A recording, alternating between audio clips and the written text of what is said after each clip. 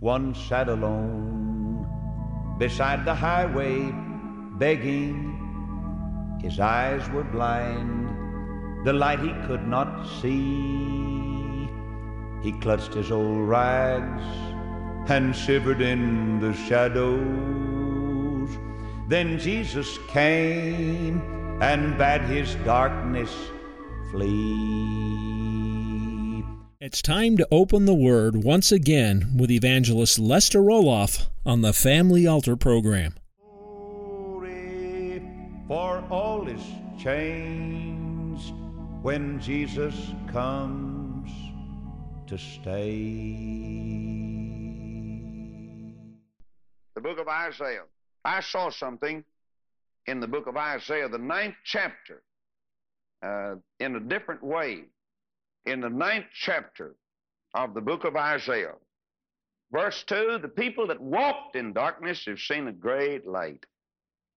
They that dwell in the land of the shadow of death, upon them hath the light shined.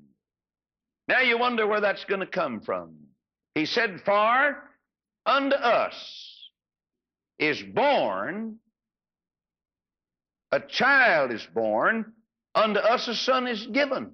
For God so loved the world that he gave his son, and his only begotten Son. And the government shall be upon his shoulder, and his name shall be called Wonderful Counselor. There's not a period there, but I'm going to just sort of slow down a minute and run over that again. You wonder why we can't get victory and have peace, and our nation is in such an uproar? I tell you what you got to do. Go figure out whose shoulders the government's on. Then you got to figure it out. That's all you got to do. It don't take a lot. You have to go off college to do that. Just what kind of men do we have at the helm tonight running this thing? Do they cuss? Do they drink? Do they live in sin? Do they respect Jesus Christ? Just find out. Don't blame God for this mess we're in. We've been getting worse ever since we took the government off of his shoulders. But I got news for you, buddy. The government's going back on his shoulders one of these days. As the man said, he's going to put on his war clothes and come on back. But brother, I tell you, he's going to give us something to chew on here now. And then we're going over in the New Testament and find us a text. And his name shall be called Wonderful Counselor, the Mighty God. There ain't no more. I just talked about all of them there is right there. They just won the Mighty God. Oh, don't worry about how God's coming out. He's in good shape tonight. God is not taken in the nerve vein. Brother, when he sent his son Jesus Christ, he didn't send him to the psychiatrist. He sent him to Golgotha. God knew how he was coming out. And Brother Jesus knew how he was coming out. The Mighty God. The Everlasting Father. That's good, isn't it? To have a permanent Father.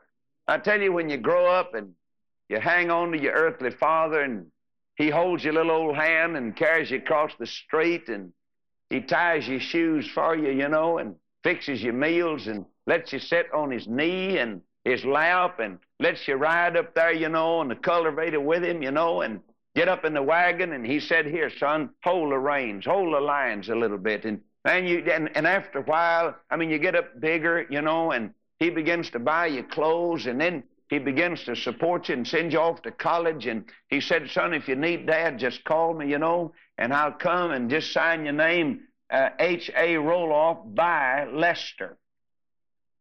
And if we got any money in the bank, you'll get it. And if we haven't, they'll tell me about it and we'll put it in there. And listen, and when one day you go home and you see your daddy, your father, your earthly father, laying in a box, and he can't talk anymore, and he can't reach out with that old bunion hand and grip my old hand and say, son, I'm glad to see you, and he can't write any more checks, and he can't come and help me anymore, brother, the Everlasting Father. I got me one that's everlasting now. Never will will go in a casket. God wouldn't fit in anybody's casket. They couldn't build a casket big enough or strong enough to hold my everlasting Father. They tried to put my elder brother in one. He come out of it on the third day. He tore it up coming out of it, broke the Roman seal and cracked the rock and stood out, and 16 soldiers fell back like dead men. That's my big brother. Listen, I tell you again, we don't have anything to worry about. The everlasting Father, the Prince of Peace. Didn't say a prince, the Prince of Peace. Of the increase of his government and peace there should be no end. Where? Upon the throne of David, upon his kingdom, and upon his kingdom ordered it, and to establish it with judgment and with justice from henceforth, even forever. All right. Turn with me, please, now for our text. Ephesians chapter 2 and verse 4. We continue. I want to speak tonight on greater love. Greater love. The reason we've got war going on, they don't have love. The reason we've got broken homes, they don't have love. I've seen other homes shattered. Look like they didn't consider the little children. You reckon how many real old-fashioned family altars they had? Praying daddies, godly mothers. Ephesians chapter 2, verse 4. But God, who is rich in mercy, for his great love, wherewith he loved us, even when we were dead in sins, hath quickened us together with Christ. By grace are you saved. He didn't stop there. And hath raised us up together, and made us sit together in heavenly places. Where? In Christ Jesus. What a privilege. Why? That in the ages to come he might show the exceeding riches of his grace in his kindness toward us through Christ Jesus. For by grace are you saved through faith, and that not of yourselves. It's the gift of God, not of works, lest any man should boast. For we are his workmanship, created in Christ Jesus unto good works, which God hath before ordained that we should walk in them. John chapter 15 and verse 13. Greater love hath no man than this, that a man lay down his life for his friends. You know what the Christian life is? It's just laying down your life. Laying down your life. And then picking up the life of Jesus and living that. That's what the Christian life is. Christian life is not a carnal life. It's not a worldly life. It's not a fashionable life. It's not a society life. That's what's wrong with our churches. We got so much show going on. All of us. We try to, it's so easy to be guilty of pride and to show off. And it's a matter of dying out to self, and then sitting together with Christ in heavenly places over in Christ Jesus. Luke chapter 7. Luke chapter 7. This is one of those unusual experiences that Jesus had. Of course, remember this, nothing ever surprised him. Nobody ever took advantage of him. Nobody ever slipped up on Jesus. He could go to sleep. You know, Jesus is asleep in the ship one day. And they said, let's just go ahead and wake him up, tell him the storm. He knew the storm was on. He knew it was going to come before the clouds ever came. He knew before he ever went to sleep, the storm was coming. He could sleep through the storm. Didn't bother him. You see, the one thing the disciples didn't know, in the first place, they didn't have confidence in the Word. I mean the written Word or the spoken Word. They didn't have confidence in the living Word. They had the spoken Word and they had the living Word on board. Because Jesus said, let us go over. Well, that's all he needed to say. He didn't say, let us go over if we can. Let us make a desperate effort to go. Brother, when he said, let us go over, we're going over. And after he got through speaking his word, that's enough to get him through the storm. So he went on down and went to sleep. And he said, I'm sure they'll be trusting the word because I said we're going over. But instead, the storm came, and they looked at the storm and got scared of the storm and lost their confidence in the word of Jesus. And they went out and they accused him of not caring. We got people like that today. People say, well, I don't know why the Lord permits this to come. Evidently, He doesn't care. People say, well, I believe the Lord's lost my name and address. No, He hadn't. No, He hadn't. He's probably sending your mail to where you ought to be. Huh? See? Yeah, you moved off and left Him, and He sent it over there where you used to be when you was walking to God. Amen? Go back over there, bound, you'll find a heap of packages right there. Your name on them. Listen, I tell you, Paul, this land's filled with backsliders. Just, I'll guarantee you, Corpus Christi is full of people that not what they used to be. Don't pray, don't win souls, don't witness. I mean, don't have family devotion. I mean, they're not warm-hearted like they used to be. Doesn't make any difference whether they go to church or miss church anymore. I mean, that's just terrible. I mean, it ought not to be like that. And Jesus was sound asleep down in the ship. And they said, carest thou not that we perish? We're in a storm. And Jesus got up and rebuked the winds and the waves, and everything stood still. There was a mighty calm at the rebuke of Jesus. Let me ask you something. Are you having a stormy time in your heart tonight? Are you? You're in a peaceful place, and yet the storms are raging. Why would you be upset and disturbed? This is the best place you've ever been. You say, you think, oh, no, I know that.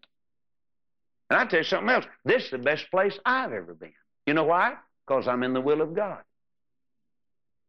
And I believe it's God's will for every person in this building to be here. Now, why would you let the storm rage when you're in the will of God? This is the best place you've ever been. You're in training now. You're in training. I mean, you're getting ready to go on the battlefield. And what you get here is going to determine what kind of soldier you're going to be and how you stand when you get out of here. You watch and see. You better get what you can. You better put something in the smokehouse. I mean, you better put something up in the barn. You're going to need it. You're going to need it. You're going to need a reservoir filled with good spiritual things. Well, you know, Jesus went home with a sinner one day, recorded in the 7th chapter, and this fellow, I don't know why he wanted Jesus to go home with him in the first place, but nevertheless he did. Verse 36, one of the Pharisees desired him that he would eat with him, and he went into the Pharisee's house and sat down to meat. And behold, a woman in the city, which was a sinner, when she knew that Jesus sat at meat in the Pharisee's house, brought an alabaster box of ointment, and stood at his feet behind him weeping, and began to wash his feet with tears, and did wipe them with the hairs of her head, and kissed his feet, and anointed them with the ointment. And I realized that in this day she sure ran the risk of being over-emotional or unbalanced and all the rest. But listen, she stood there and wept. Tears fell upon his blessed feet, and then she dried them with the hairs of her head. Now when the Pharisee which had bidden him saw it, he spake within himself. That's a coward talking now. Within himself, saying, this man, if he were a prophet, would have known who and what manner of woman this is that toucheth him, for she's a sinner. And Jesus answering said, let me pause long enough to say, that ought to thrill his soul. If she was a sinner. Now, I think she had been a sinner. I think she's in better shape than he is now. If she was a sinner, he ought to have been delighted that she came to his house to see the Savior. He said, look here. Aren't we going to have a good time? Here comes a sinner, and I got the Savior eating with me now. Let's just stop everything we're doing and point her to Jesus. Now, wait a minute. There's another story. This Pharisee, and this is exactly what Pharisees do, they look at the past. They never forgive anybody. Never. A drunkard's always a drunkard. A dopehead's always a dopehead. And you know why? Because the Pharisee or the hypocrite hadn't had anything done for him, and he doesn't think anybody, except he's lived a pretty decent life. At least I'm not a drunkard. I fast twice a week. I pay my tithes. I'm getting along fine. And he never has had a real experience with the Lord, and so he says there's no chance for a drunkard. There's no chance. Why, that's a woman of the street. That poor old thing, I've seen her dragging up and down the street, living in sin, and she was a sinner. And Jesus answering said unto him, Simon, I have somewhat to say unto thee. And he said, Master, say on. Look out. That just don't sound right there. Master? Boy, he said, why call you me master and do not the thing, see? I say on. Just go ahead. Talk on, he said. And then Jesus said, there was a certain creditor which had 2 debtors. The one owed him 500 pence, and the other 50. And when they had nothing to pay, that's me. That's how poor I was. That's how poor you are as a sinner, too. You haven't got one thing to pay. You say, I have talent. Your talent is not worth 2 cents. You say, I've got a brilliant mind. Yet you've never thought about Jesus with it if you're lost. And when they had nothing to pay, he didn't say they had a little down payment. He frankly forgave them both. All right. Tell me, therefore, Jesus is hemming up this old hypocrite now, isn't he? Tell me, therefore, which of them will love him the most? Simon answered and said, I suppose, you suppose nothing. I suppose that he to whom he forgave most. And he said unto him, Thou hast rightly judged. And he turned to the woman and said unto Simon, Seest thou this woman? I entered into thine house, thou gavest me no water for my feet, but she hath washed my feet with tears, and wiped them with the hairs of her head. That old Pharisee wasn't too humble. He was interested in the head of Jesus, not the feet. He wanted to talk with him. He wanted the prestige of saying, I had the man of Galilee, the miracle worker, and so I had him with me. But listen, he didn't show him the simple, humble, sweet courtesy of getting water for his tired feet. Now, that doesn't mean much to us now because nobody ever walks anywhere. But that's the only way they got there then. And I tell you, your feet were mighty important back in those days. If a man had foot trouble, it stopped his navigating.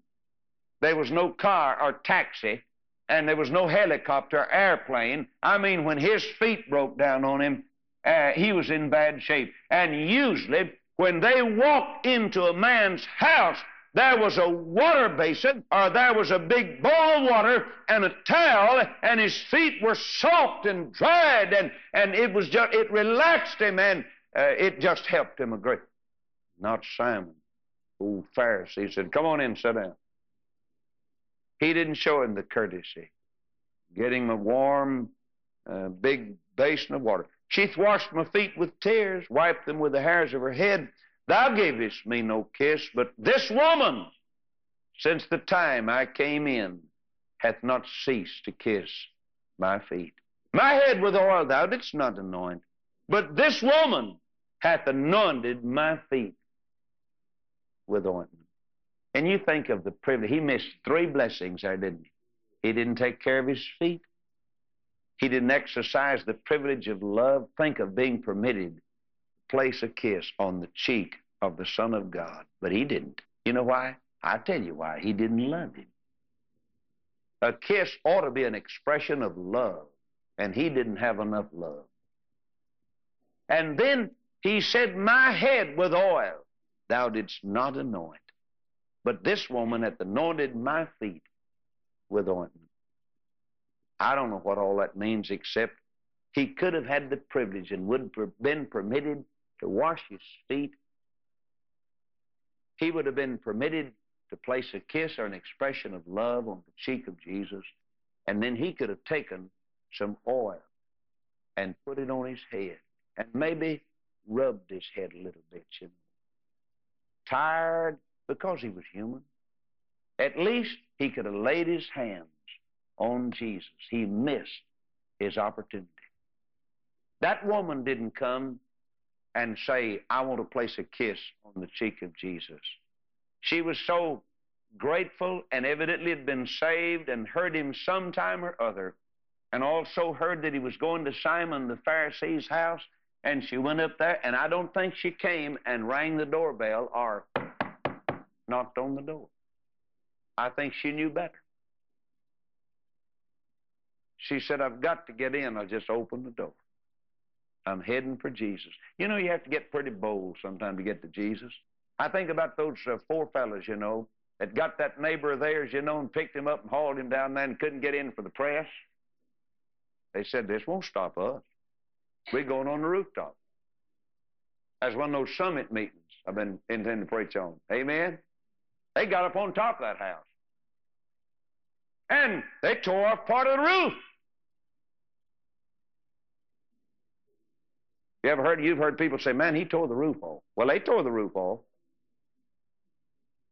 And they dropped him right down. I mean, they probably had a rope or something on each corner of the cot. The old crippled man dropped down in the presence of Jesus. You think Jesus looked up and said, hey, you fellows don't have much respect for another man's property, do you?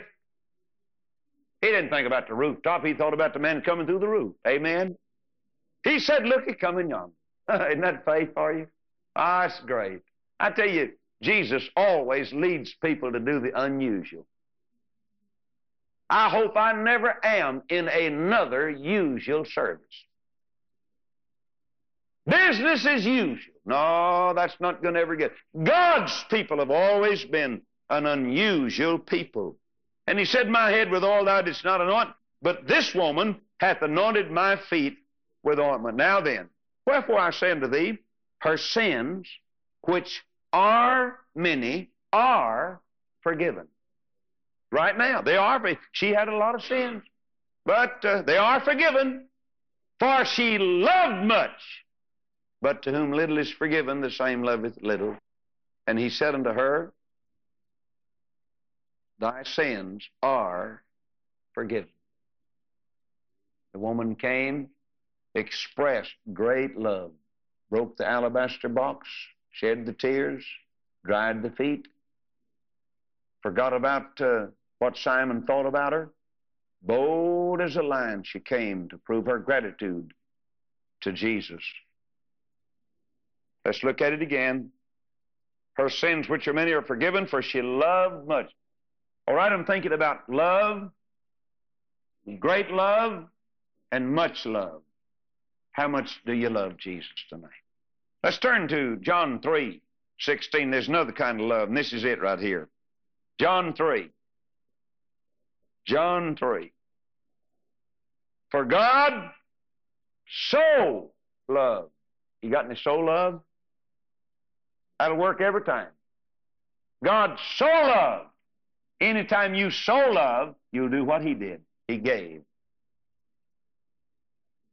God so loved the world that he gave. We need a whole bunch of that so love tonight. God so loved. We need a so love and a now faith.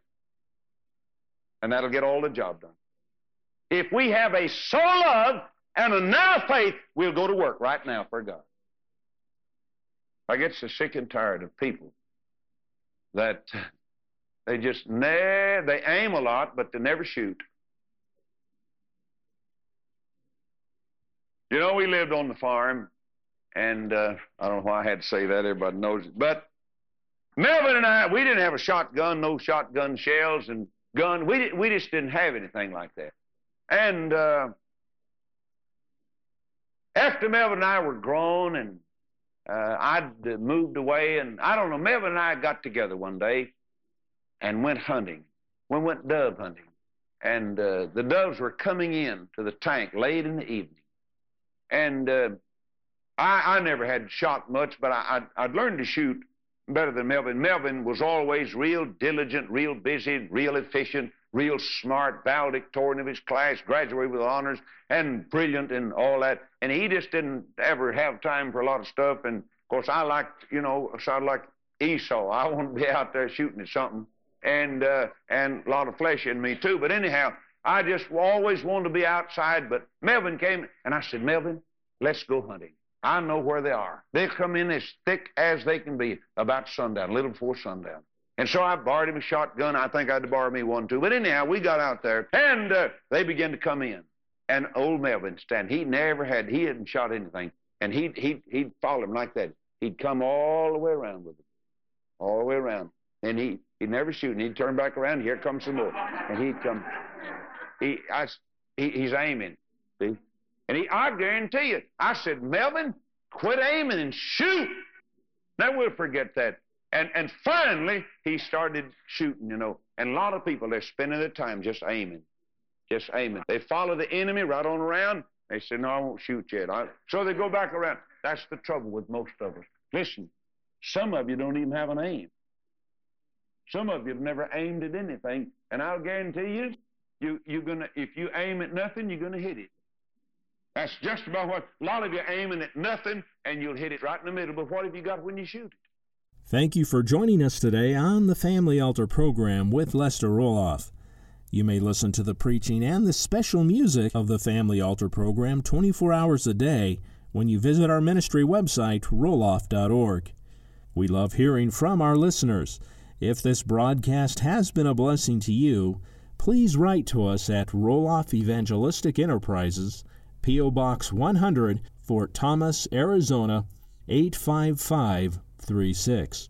Again, that's Roloff Evangelistic Enterprises, P.O. Box 100, Fort Thomas, Arizona, 85536. This broadcast is made possible by the prayers and financial support of listeners like you. Thank you for partnering with us, and remember that Christ is the answer.